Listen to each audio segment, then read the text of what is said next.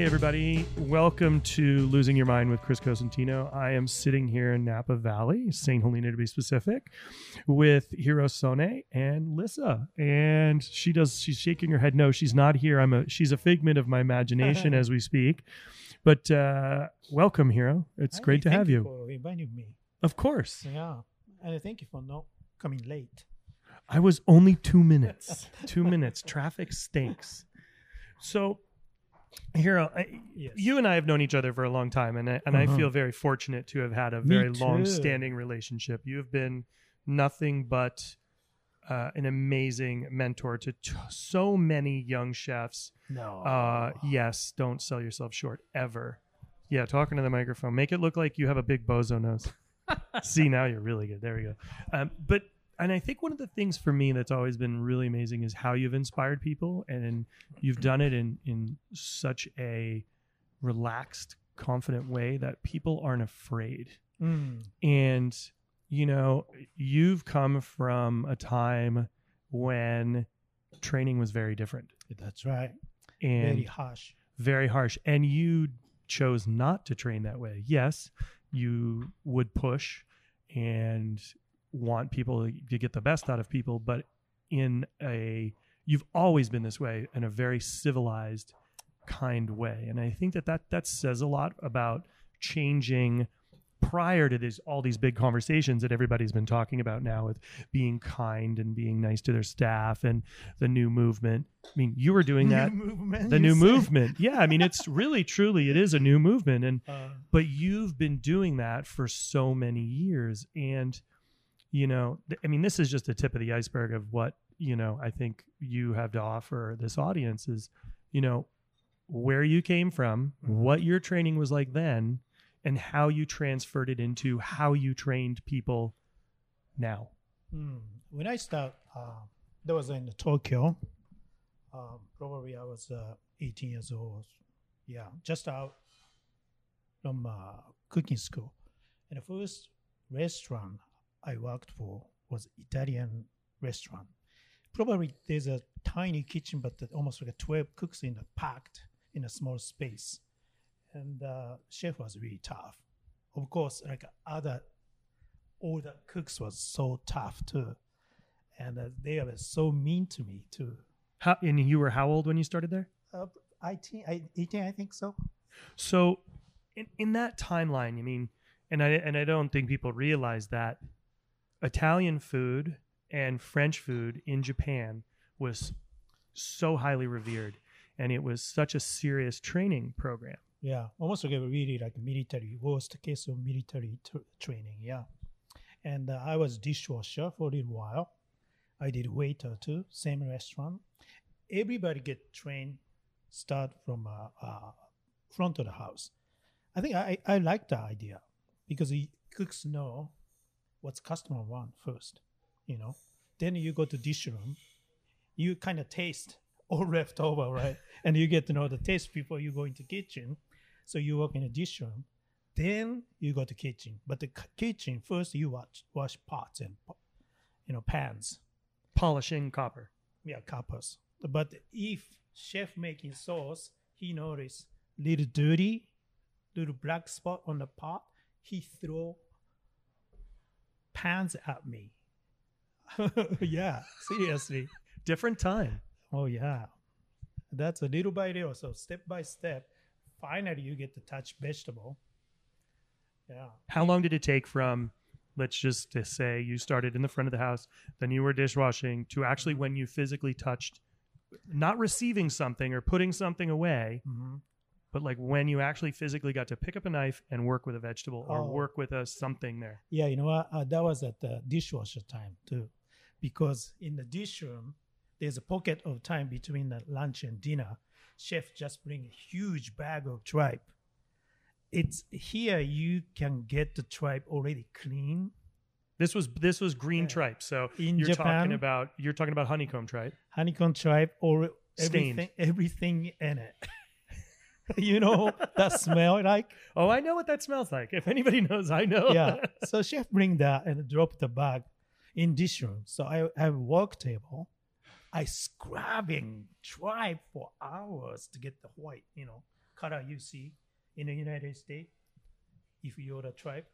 Well, what's interesting is we now in the US utilize bleach. Physically, what says on the bottle, Clorox, do not ingest, they use bleach to actually make the tripe white, whereas you were scrubbing it in basically you were scrubbing off a lining. The reason they call it green tripe is that the hay stains and makes it green. So you have to scrub that film off every little square. Yep. And that's no simple task because it's filled with sand. Everything. And you find in there, I'm sure you found like little pieces of barbed wire. You'd find metal. You find everything. That stomach is known as the nail stomach. Yeah. And it was the safety net before it got to the last stomach. Stinkiest. It is the gnarliest thing. I mean, in a small room, this room, it's a steaming.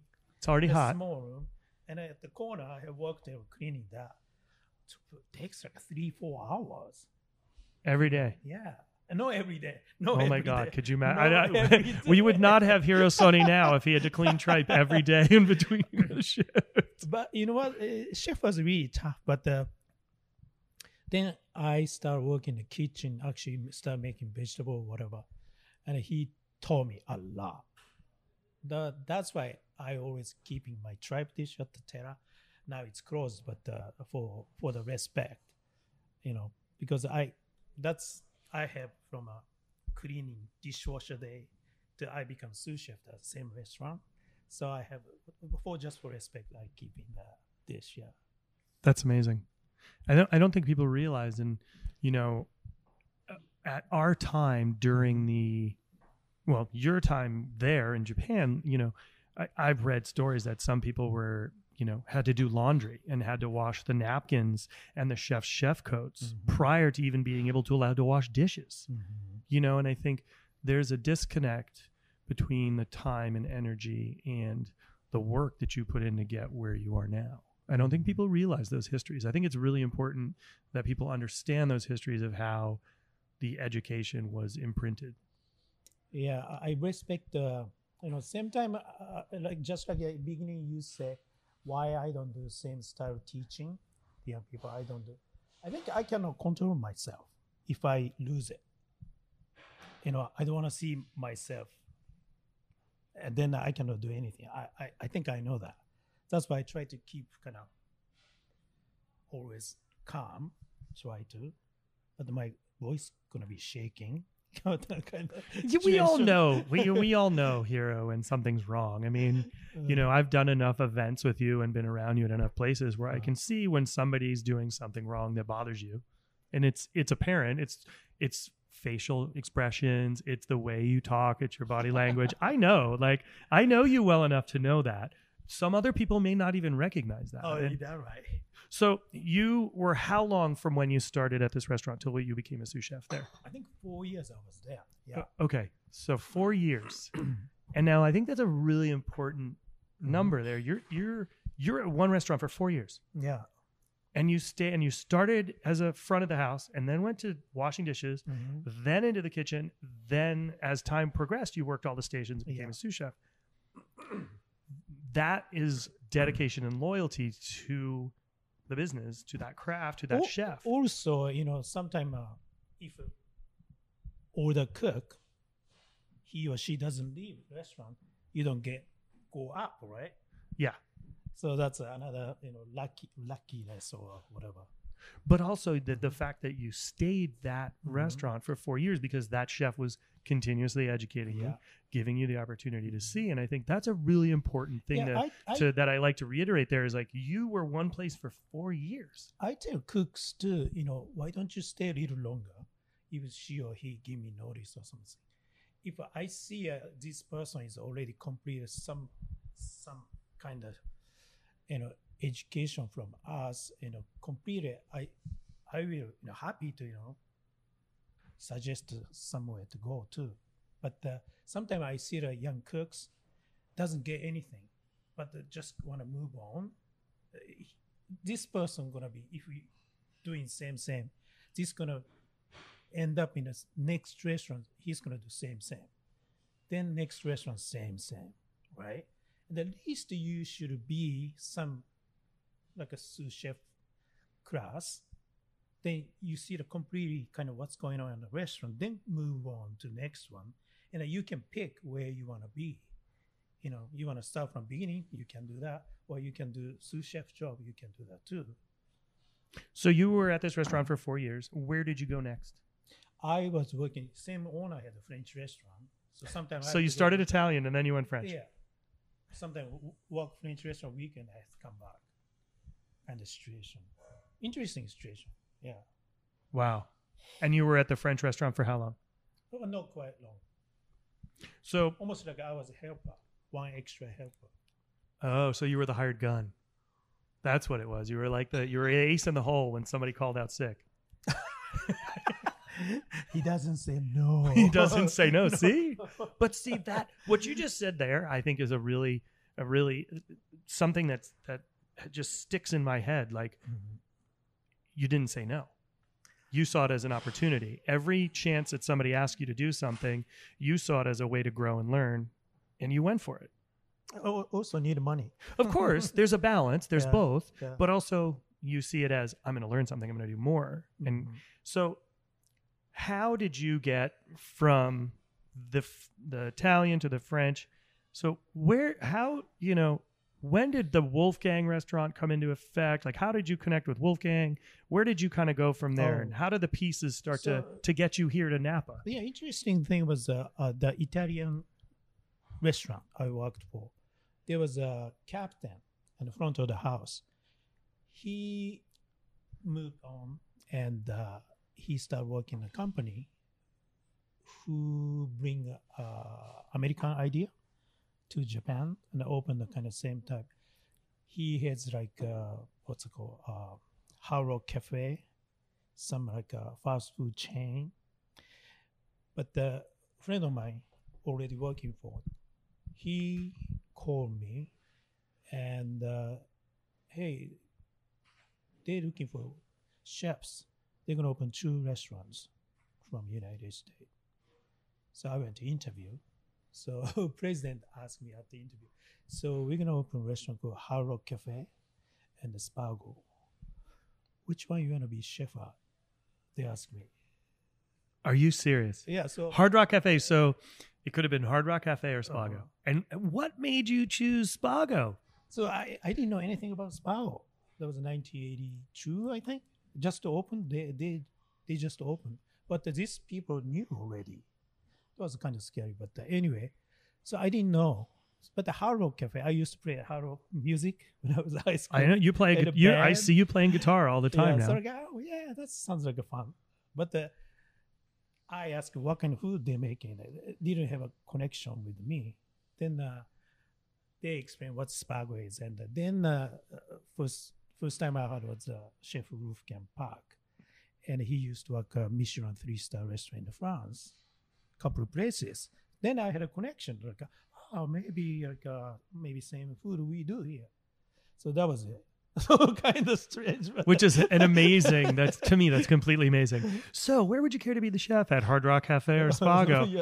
Nowadays, I mean, that was a question, man. That's an amazing question. Like, yeah, I'm glad that Spago was the decision because so many amazing things happened. Yeah. You know what? I went to Hard Rock Cafe after I got job at the Spago. Yeah. Because there was a Hard Rock Cafe really close to Spago. Was it good? Welcome.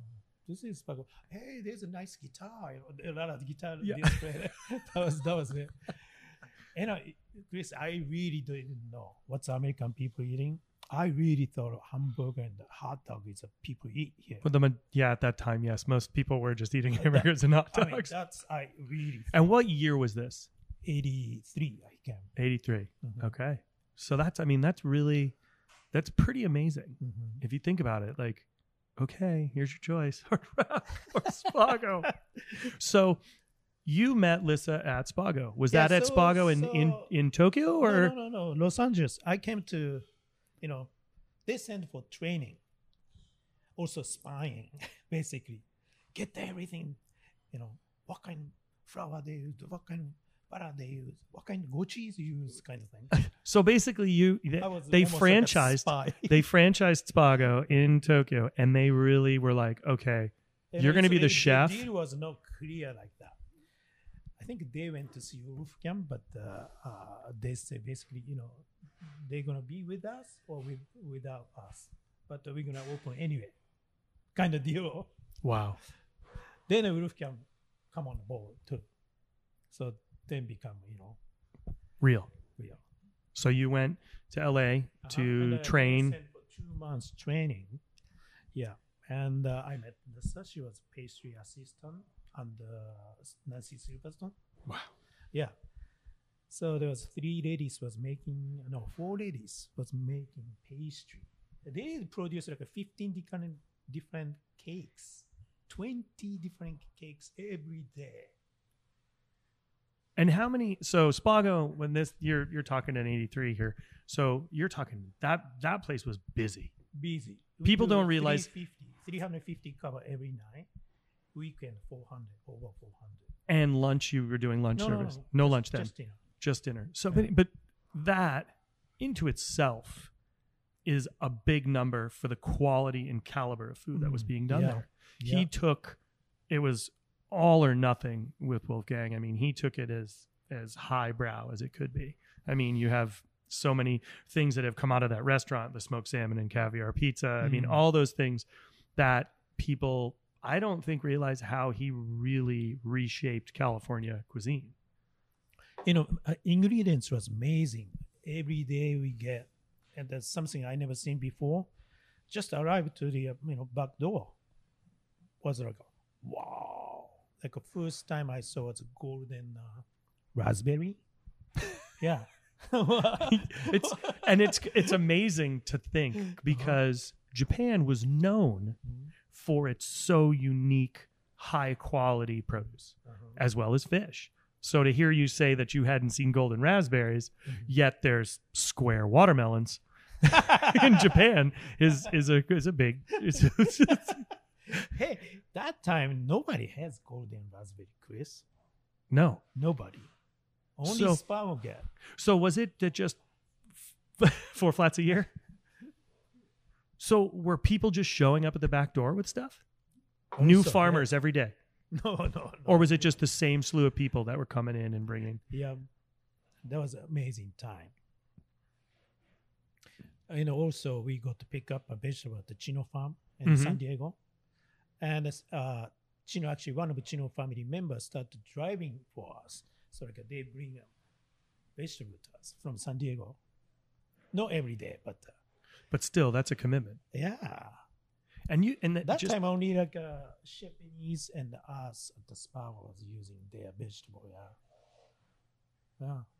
That's and so just to kind of give everybody an idea, who else was in the kitchen with you at that time? That time,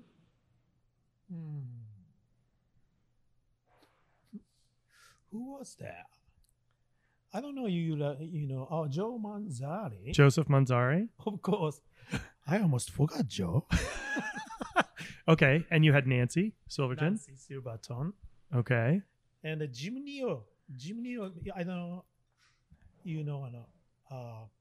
He was one of the cook at the Spago, and he came basically with me to open Terra. He was first chef of Terra. So you were in Spago for 2.5, 3 months. You went back to Japan to open Spago in Japan. Yeah. And how long was that open for? Or how long were you there I for? was there open in May 1983. Then I think next following year, I left in October maybe. Yeah. And where'd you go? Come to Spago. Oh, Yeah. you chased her. Who are you pointing at? I'm pointing at Lissa.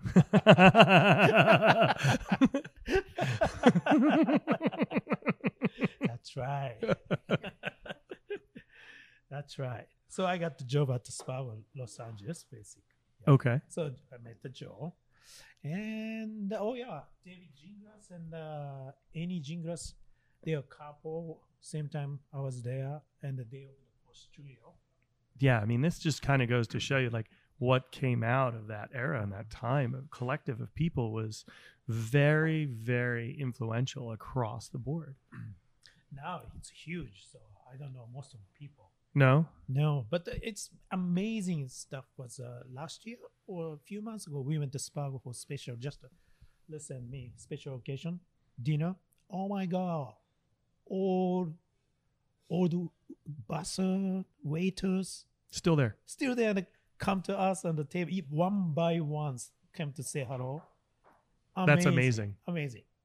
Like more than 32 years ago. Well, that just says a lot about, Wolfgang and his organization and his staff, and people are there because they believe in him, Yeah. and he treats them well. And that's a powerful thing. Yep.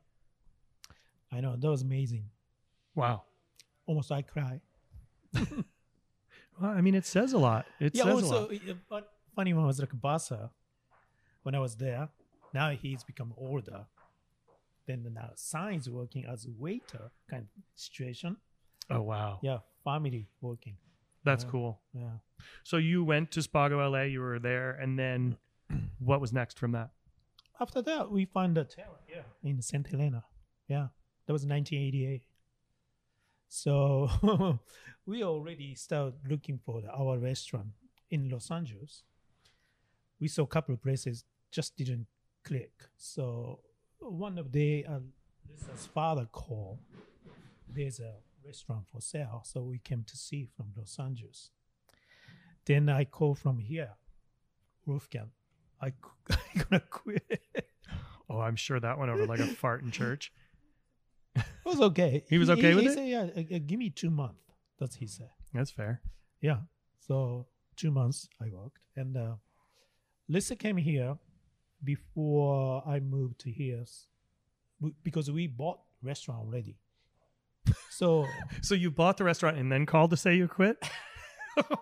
That's putting the cart before the horse a little bit. No. I say I'm going to quit. Then we bought a restaurant. This is amazing. This is absolutely amazing. Yeah. But hey, so when you purchased Terra, yeah. what was here then? Look, see. Oh, here you mean? No, Yeah. what was in the valley? Oh, okay.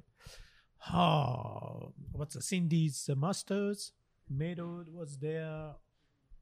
Trevina Was Live Fire still here? Live Fire? Live Fire up the way? Fred Halpern's old place? No. See, can you believe I remember that one? He was later. But But- Calistoga, there was a Catahoula. Carafra was not here. He wasn't even here yet. So No. you're talking, what year is this now? 88. 88. Yeah. So there's pretty slim pickings up here to go out to eat. So Mustards, Trevina, The ones that everybody knows. Young Mustards, Bill. Trevinia. Yountville, there was something. Piatti was here. Oh, you remember? That's right. We went to So- dinner It was really slim pickings restaurant-wise up here Oh. back then. there. French Laundry was here, but the different owner. Different owner. It wasn't. Yeah. It wasn't Yeah. original owners. It wasn't TK. Sally Schmidt. Yeah. Yeah. So that's she was there, and we really liked the French Laundry, so we used to go. Yeah, that was a great meal. Every time we get that. I've never been there prior. Mm. I've only been to French Laundry once. Well, sometimes we can request too. We really like oxtail, so she makes oxtail. So entire dining room gonna eating oxtail because we requested. Oh, because that back then it was a one Yeah, entree. It for was a meals. prefix. Yeah. That's amazing. Wow, that's so cool. And sometimes we can store garden each course between each course. So appetizer finish, people go out and some people smoke and come back for next course. Very casual. Yeah, almost like yeah. somebody's home. That's cool. Yeah. So when you opened, this was what, 2 months later, 3 months later after you acquired the space? November 1st. November 1st, I remember I moved to, yeah. Lisa came here, already operated. and she have to be sometime in Los Angeles doing catering. We ask, do you know Barbara Nair, Nair Vineyard, Bruce Nair? Oh, I know the name. I've never She met. was doing managing at the Japanese as well. So she was not working, so we asked her to manage the Terra for very beginning until we moved to Wow. Valley. Yeah. Then actually I cooked. I just took over, so menu I just kept it same menu. Also, we didn't have a name Terra. What was the name? It's called Duckworth. So the original was Duckworth. Duckworth. And the people from Texas, all group from Texas opened this restaurant, American restaurant. But they came May of 1988, and they closed like a September. Oh, no, they opened, yeah. They opened, but the chef, he lost a son or daughter, and he stopped working, so. Wow. Yeah. So then how did the name Terra come to be? Terra, because of a stone building, something like a stone, dirt, kind of image. Then we checked the number of name and something, a stone bridge, stone something. It was a hookah house was existing here, 1890 or something. That we can use that name kind of thing. Well, that's kind of funny. You could use it now. You probably could back then. Everybody was like, no, we're not stepping into a place that's a whorehouse. Yeah. That was a whore. That's amazing. Yeah, whorehouse here. Actually, it's on a bridge. There's what's it called? A plaque Yeah. that tells you the story. Yeah. Oh, that's amazing. You can take a look. So I don't remember. Then I thought there was a Japanese cartoon animation. Okay. It's called Uchu Senkai Yamato. Maybe you don't know that. I probably don't know that. Almost My like Japanese is really not Yeah. that strong right now. I've been working on it diligently. It's basically the idea of like a Star Trek. It's a spaceship, look like a warship. It's called Yamato. It's the biggest warship Japanese made it for World War II. Name after that. But it's a spaceship. But there's something always going on. But whenever come back to Earth, they call, instead of, in Japanese it's called Chikyu. Instead of they say Chikyu, means Earth, they call Terra. Which is, if anybody watches sci-fi, it's in Battlestar Galactica. It's in every major sci-fi film. They call it Terra. Who would have ever thought that you were a sci-fi nerd? Or animation. Or, well, a manga. I mean, everybody loves manga stuff. Has always been So great. I thought it's a fit, like what are we gonna do? Because we didn't categorize cuisine. It's really nowadays everybody, but we don't want to be a French, or we don't want to be Italian, we don't want to be Japanese. Whatever come out from my head, we're gonna serve, and if we like it, serve.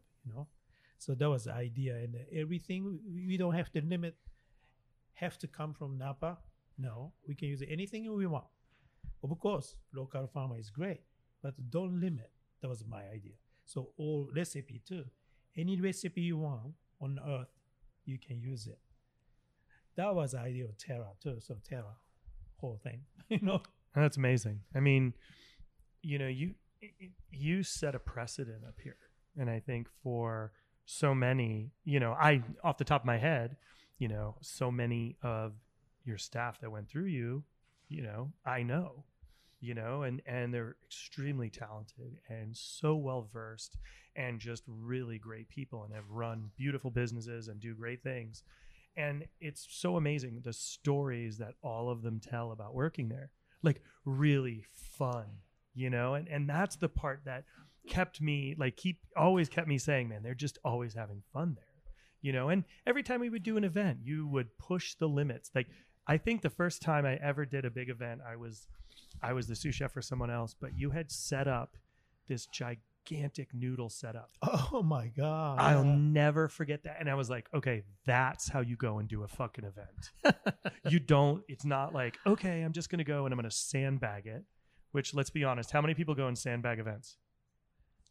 pretty much majority, right? They go and they do the, all right, they tell us to prep 1,000. We're doing 500, right? They always do that.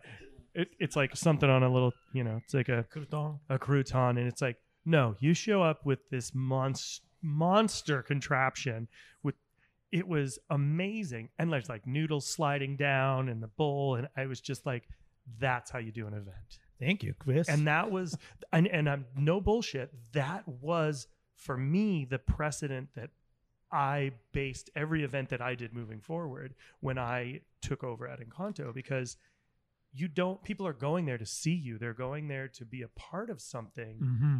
They're not just going there to get a nibble and walk away. They want experience in a show. So you took your experience of the restaurant and brought it to them at Fort Mason or wherever we were doing events. We took to Hawaii too. We took to Hawaii. We took it to Cleveland. I mean, it was amazing. Los Angeles too. I'll never forget that. It was like, holy shit, this is insane. It's genius. And you had a line beyond because everybody wanted to be a part of it. And I think you gave them a bigger experience than just a quick bite of food. And to me, that's what we are. We are taste givers. We give taste memories, and we're given an experience. Yeah. And it's more than just going and, putting out a few bites and going to have a bunch of drinks. It's really about full experience. Great to see, the chef like to see customer laughing or smiling or liking whatever you did. That's our goal, right? That's why we do. It's the instant gratification that we can't, we don't really have much patience, let's be honest. Right? You've gotten more patience over time. I have not. I think I've gotten a little better, but I think that there's something to be said for that. We want to see that smile. We want to see that guest recollection of like that moment when that taste memory happens and they just do the and you see it in their eyes and the expression on their face. It's magic. Yeah. That's the best part. Nothing replaceable. No, it's not. Yeah. We give up so much to see somebody else smile. Yeah, exactly. And there's something to be said for that. I mean, and when we do that, I feel that it's enriching their soul is just as much as it's enriching ours. Sometimes in a restaurant business doing, we learned successfully 30 years. Unfortunately, we closed last year. But sometimes you really bottom, feel like your refrigerator broken, weekend. Isn't that every day? It's every day. There's something. HVAC dishwasher broke. is not working, whatever, and stuff didn't show up. But I always make between business hours, I go through the restaurant, bar, dining room, come back to kitchen, go back again. Then I can hear what they're talking about, food or something. Just one customer give me like a positive, look. Then I'm okay that day. That much affect me. How customer react. I mean, it's affirmation for the hard work, but also I think it's you're a part. You become part of their life, whether it's a wedding, an anniversary. Yeah, I hate to say it. Yeah. Sometimes people come and for a funeral, as in memory of someone, but it's very important that those be positive. Yeah, and as like you're going to have people that come back, and I'm sure you did. 30 years. How many people came back for that anniversary over and over again? A long time ago. This was my first date. This restaurant, that corner. Yeah, and they remember it to the T. Yeah, that's powerful. And sometimes we remember picture memory something. Oh yeah, I used at table 23, kind of 18 years later or something. Somehow we remember. It's kind of scary thing. Well, yeah, considering that you definitely didn't have open table back that many years ago, and it was all in the red book, right? We would take all our notes.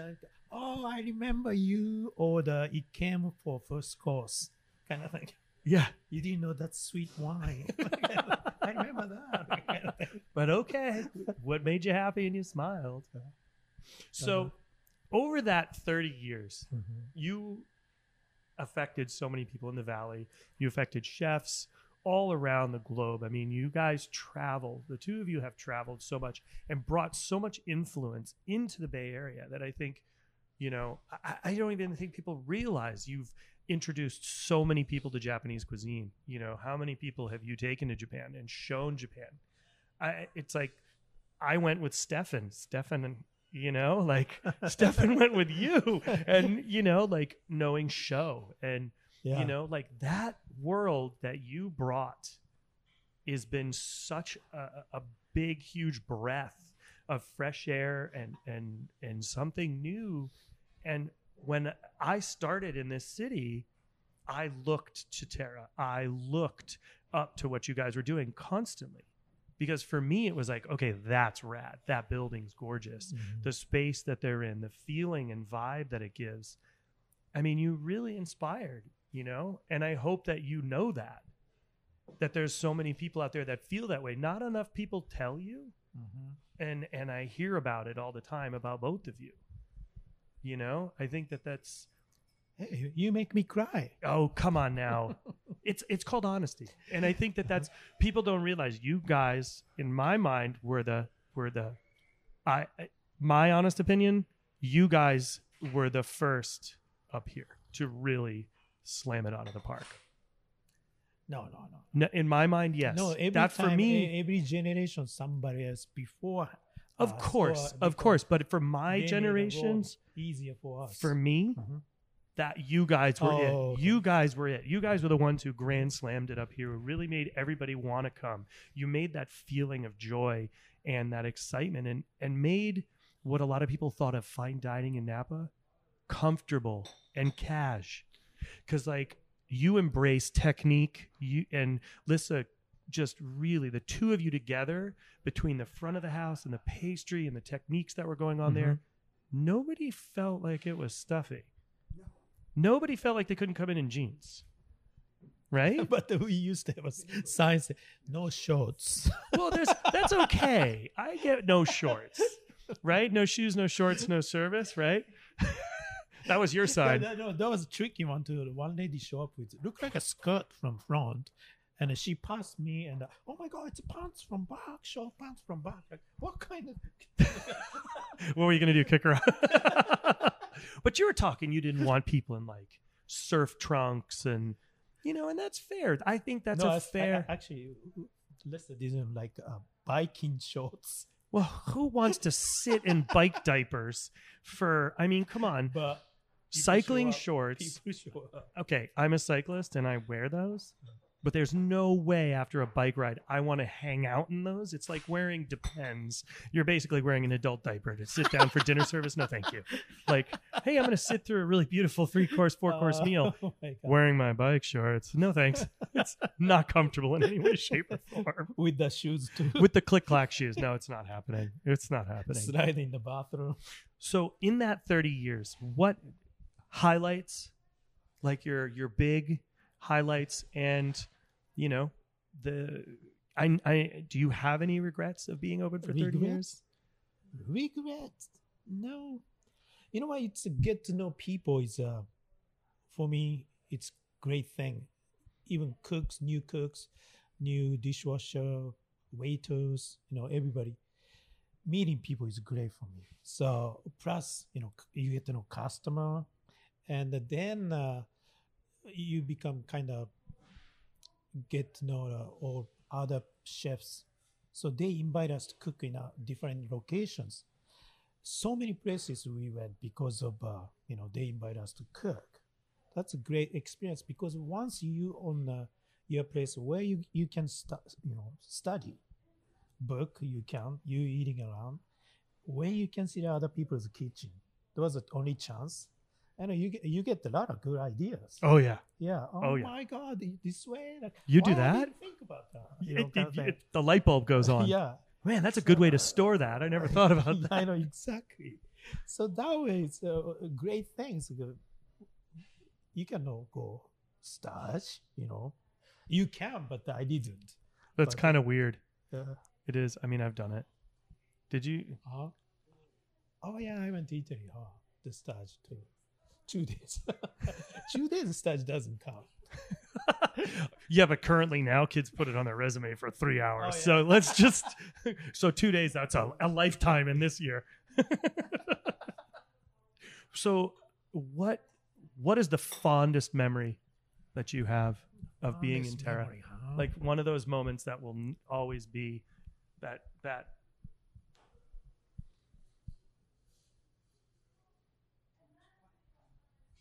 What'd you say? it's okay. This is the fun part about this because I don't edit. Like one of the funnest memories that you guys came, when we closed, you guys came,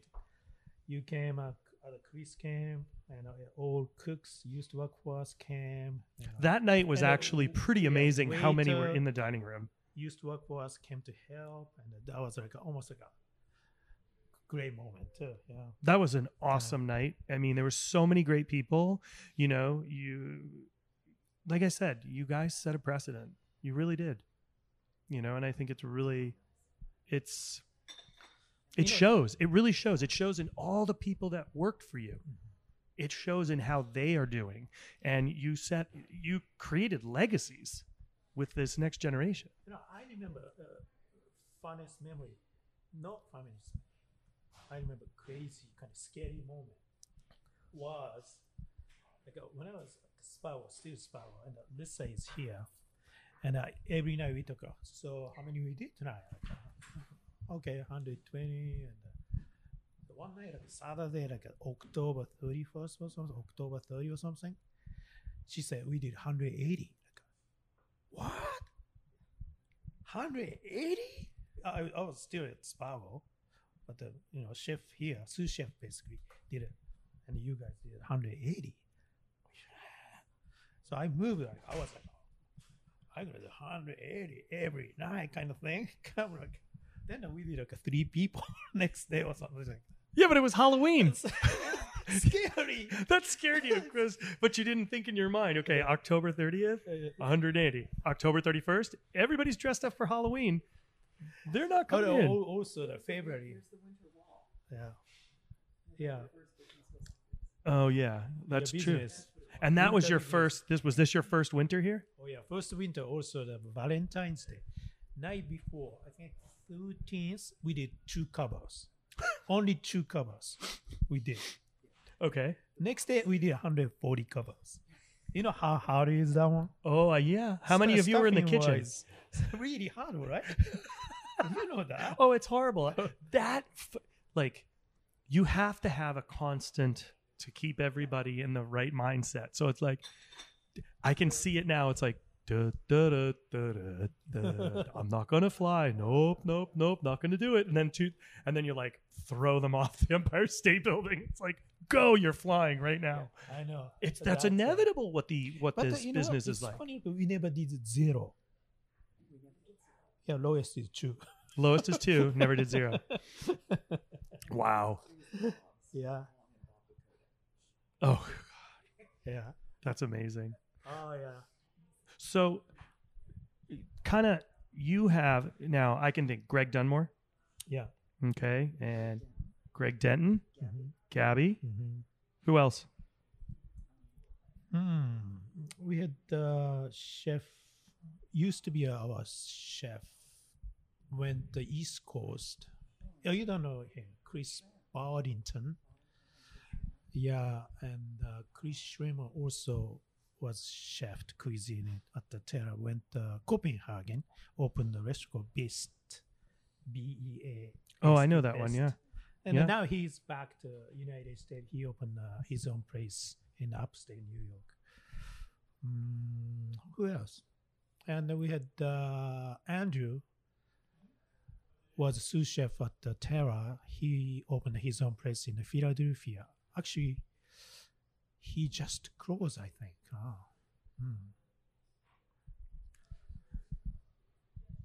Like that. There's more. I know there is. It's just a lot to remember all at once, especially when I throw it at you. Oh, So, yeah. And the Tracy was a chef of Kababery. Camino. And John is at what's a Busqueteria Mm-hmm. truck. Yep. Yeah, he's a chef there. He's a great guy. Yeah. So now you guys have retired. You said it. See, and I'm looking at Lisa with a big 0 hand at me. Normally, I'm used to people throwing this finger at me, but she's doing the big 0 sign. So, but you guys have been doing some amazing traveling. You got a puppy. Yeah. You're playing guitar like you're Bob Dylan over here. Eric Clapton. Sorry, I got the wrong one there. Jimmy Page. Jimmy Page. Oh my God, this is priceless. Give him a corner. Yeah, we'll hire you. Microphone. Maybe I should play guitar. Yeah. So,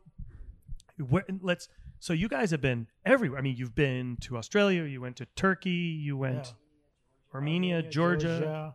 Where else? Then we went to Italy, Sardinia. First time visit Sardinia. Then Florence. There was Nancy's birthday. I saw that. I saw pictures. See, that's what's funny. It's like I know where you guys are because like we're all on this. Everybody's on the social media platform. You can't even go anywhere nowadays without anybody. I think because maybe I should change it to my private account. Private account. Well, you know, it's kind of good. Somebody was saying the other day to me, they're like, "Do you really put where you are all the time? Because don't you think a criminal one day is going to break in your house when you're gone? Because you put a picture up of it? No. But it was a valid point, right? Yeah. It makes you think. It's like, but also we're now in a world where if you don't put a picture up on Instagram, it didn't happen. And I'm just as guilty, right? Like, come on, I was just away for a vacation for 7 days in Montreal. And it's like, people are like, you went to Montreal? I don't believe you. I didn't see a picture. I was like, well, I have the receipts and I got a plane ticket. Does that count? No, there was no photo. We almost go same place, right? She take a picture. I take a picture. And if I post before her, she got kind of That's amazing. So instead of putting picture in the Instagram in the bedroom, I go to the bathroom and really fast. You guys trying to beat each other to the post. That's priceless. So on all these cool trips, what has been your favorite trip? What has been something that's like totally shocked you? Like you've been seeing all these foods and all these pictures you've been putting up. I think the cool ones, not that none of them were cool, but like the ones that really were Turkey looked really interesting to me. The food looked really cool. Something completely new to me. Armenia, the bread making. I happily. He did post a lot of pictures of bread. I watched the bread very much, but we spotted a couple of places like a handmade bread. It's so beautiful. Just watching, I bet they're doing a number of years there. So smooth, just perfect color, and it's amazing to watch. Yeah, I mean, I can't imagine making bread over there. Like cooking in a tandoor scares the daylights out of me. Yeah, you're gonna lose. Oh, you don't have hair. I don't. I'm kind of like, yeah. I mean, see, It's hot. I put my hand in there. It's hot. Hot, really hot. I got a little hair. Come on, what are you trying to say? I'm not a hairless cat. That's not nice. No, like Jack Pepper. Oh, oh my God. Oh, sorry, Jack. So what's next? Like, what are you guys up to? What are you gonna do? I don't know. What do you want to do? Give me the job. Give you a job. Oh my God, you don't want a job. Are you having fun? Yeah, I think so. Yeah.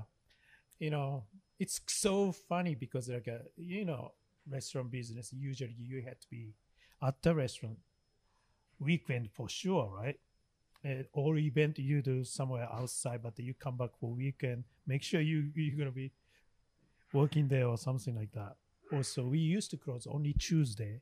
Then we decided to close Tuesday and Wednesday. We had 2 days, but always Tuesday, Wednesday. Something like a concert come in. Usually weekend. I don't know why they play in the weekend. So we never watch concert or anything. Now Friday, Saturday, let's go to see concert. Good. Sunday concert. So there is really a world outside of the restaurant industry. Exactly. I hear it's pretty fun. We're all getting better, I think. Also that we at the place 10 more years pass, then sometime maybe your leg is not moving like do right now, or eyesight will be not like right now. So that's my idea too. Also, let's see what's going on all over the world to see, maybe 10 years later we cannot do it. Then that's when then you open a restaurant and delegate again, right? Then it becomes the delegation system, or You just use a finger. or it's a counter, or you do the traditional Japanese counter restaurant. Or like just one menu. One menu, One menu. 2 cooks, 1 dishwasher. I mean, no one menu, one dish. Just one dish. Okay, I'm going to cook this dish Friday, 6 o'clock. Okay, how many people want to come? Kind of thing. That would be cool. I would do that. And you can do pickup too, That would be fun. When you go to Japan, here's my okay. So you're from where in Japan? Miyagi. It's, Prefecture. Prefecture. You went there, right? Uh, Miyagi? it's close to Sendai, right? Yeah, Sendai. Yeah. So I went with Sho Yeah. and Stefan. Yeah. Absolutely. The tsunami beautiful. site you saw. That's I came from. Sho and I came from Miyagi Prefecture. Yeah. So when you go back to Japan, Yeah.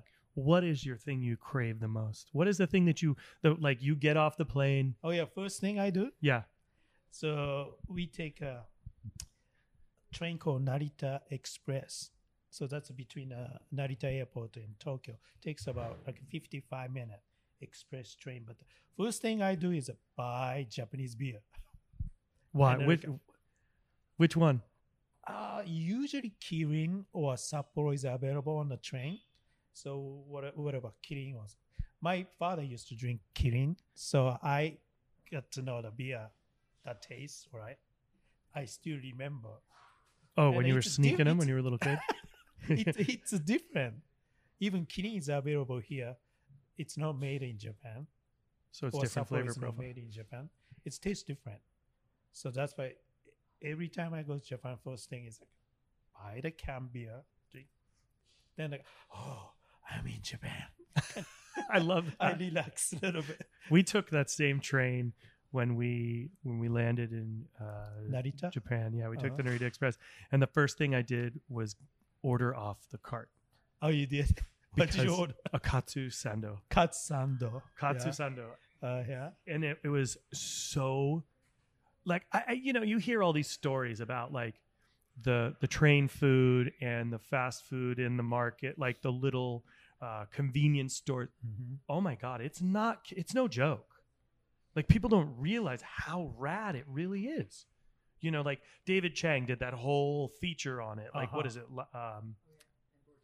And Tony did it. Yeah, Tony did Tony it. did too. It was, what the heck was the place called?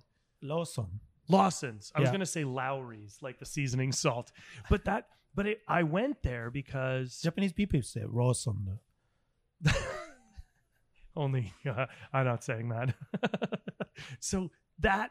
But I thought it was, I kept hearing all these things. I'm like, no, it can't be that good. It can't be that good. And I'm like, okay, I'm wrong. It's really good. And small store, but they have everything, Oh, not just food. well, Maybe you could buy the things for your son there too. Oh yeah, you can buy all sorts of things there. But the other thing that was cool was the what's up with the vending machines? You know what? I'm gonna have a hot coffee, and it comes out in a can hot. Yeah. Yeah, can I get a bottle of scotch? Can I Yeah. get a bottle of, and ironically, always the coffee is like some famous American actor's got his face on it the too, picture. which is so. What is up with that? Like the what? Oh, it is always sweet. It's either sweet black, sweet with It's cream. funny. It's famous people like movie star. Movie Usually stars. don't do commercial here, but if you go to Japan. Japan or somewhere, Yeah. For a good time, make it a Suntory time. Sorry. Who was it? What was the guy's name? He American was guy. American guy who was in Men in Black. I have pictures of it. I can totally see it. Oh, It wasn't Will Smith. It was the other guy. Yeah, he's in the commercial. I mean, Oh. coffee. Coffee. He was Yeah. he was all over the coffee. I remember that. But it's like, but it's so. The thing that interested me most and what blew me away was the the commitment to a type of cuisine from generation to generation to generation, right? My great grandfather made soba, and then my grandfather, and it just kept going through, and the goal to reach perfection that can never be reached.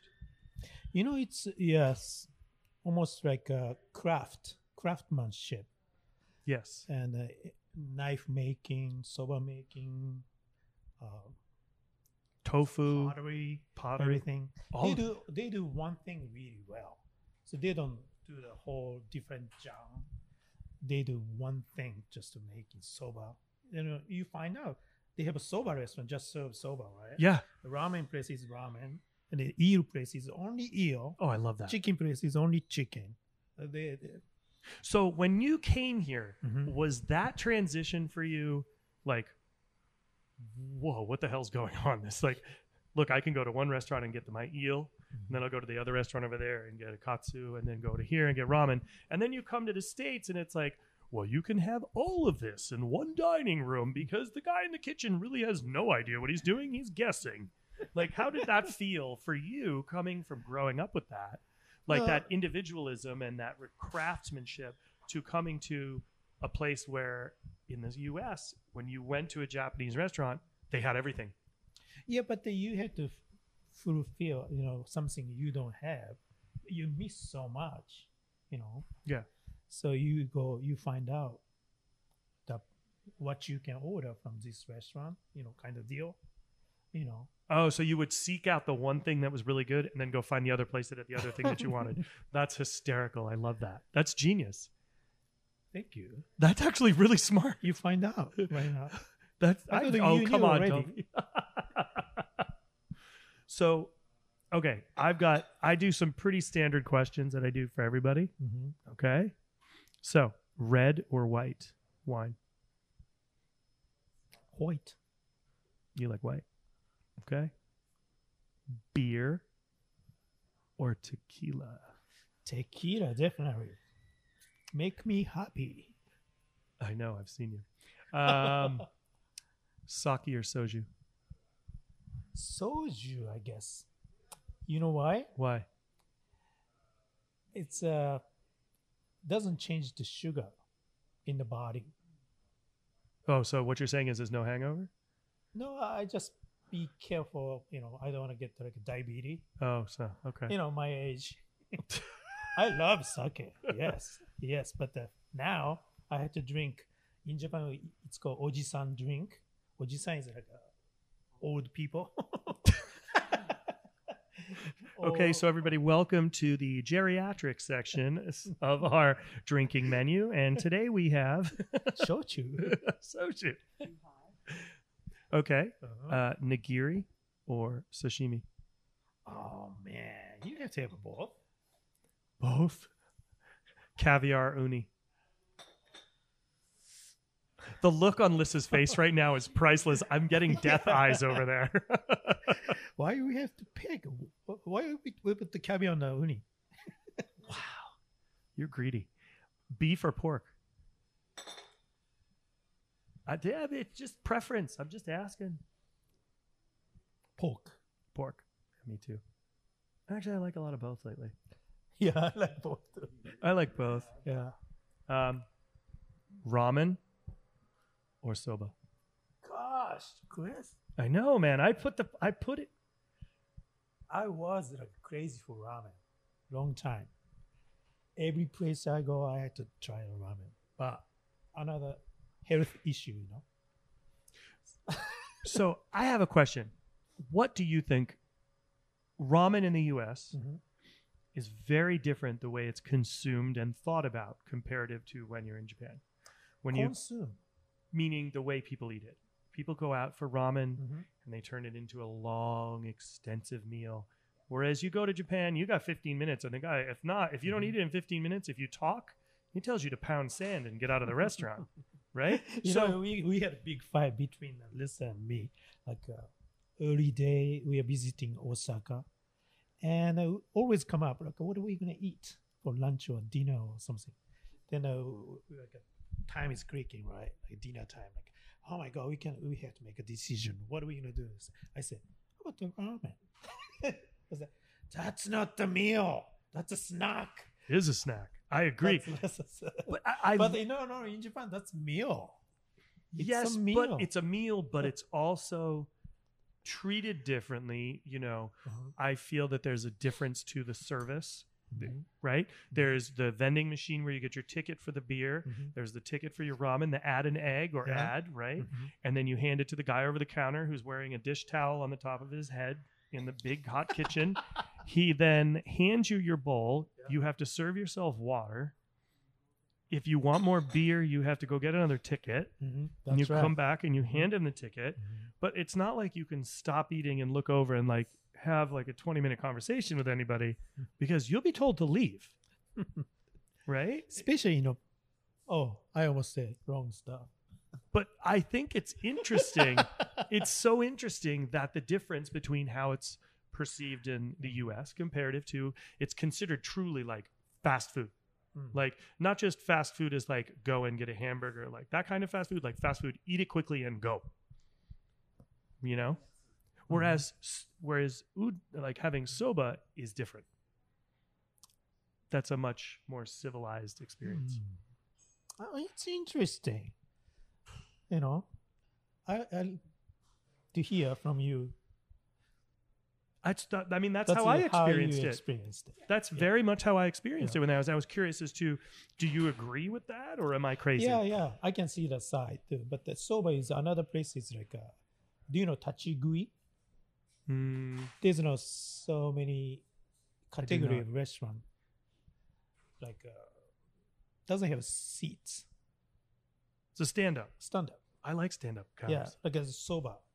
I've never seen that style. All the style I've ever seen was a sit down. Actually, the best, the most beautiful soba experience was at Hitachino Brewery, where they made the soba, and we had the big dumpling, and then we had the noodles after. And it was such a cool experience because it was the pace was different.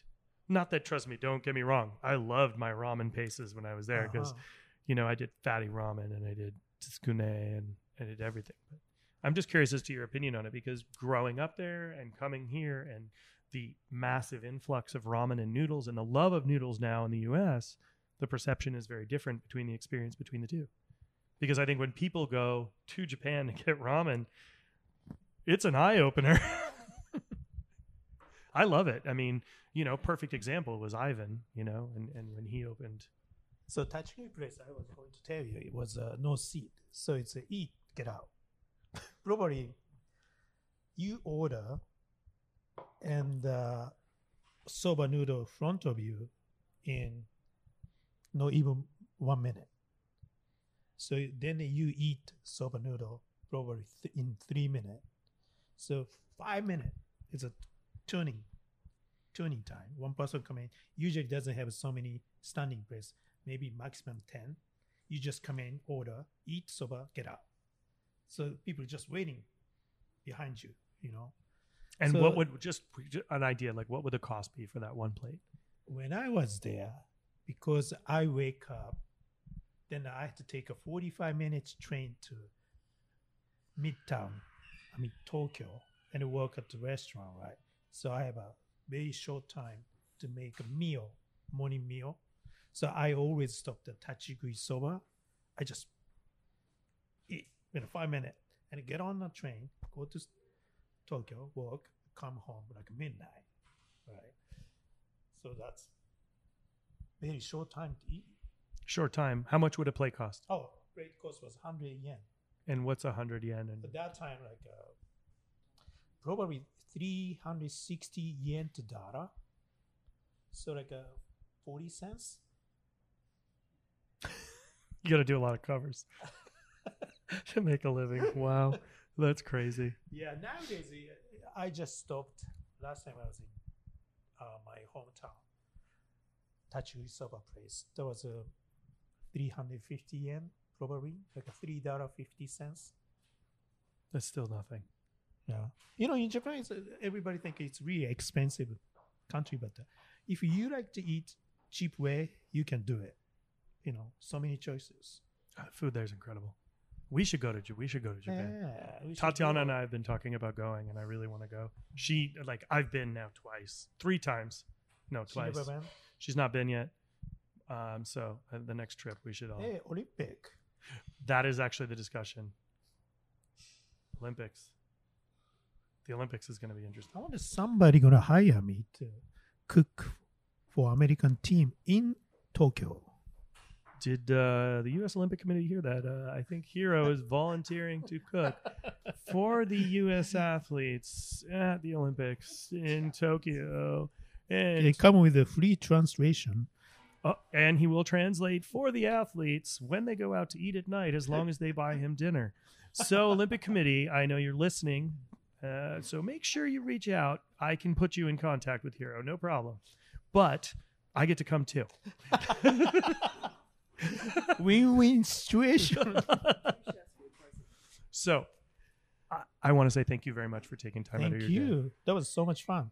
It's always a pleasure, and I love getting to hang out with you guys. We don't do it enough. But I'm working on making more time. Yeah. Well, you guys have been traveling the globe, so look at that, the big stretch. Yeah, stretching. Actually, I have to go to Japan tomorrow. Yeah. Tomorrow morning. Oh wow. Yeah. So, well, I want to wish you safe travels, and thank you both very much, and we will hang out again soon. Next time, no microphones and no cloud nose. Okay. Thank you, Chris. You're welcome.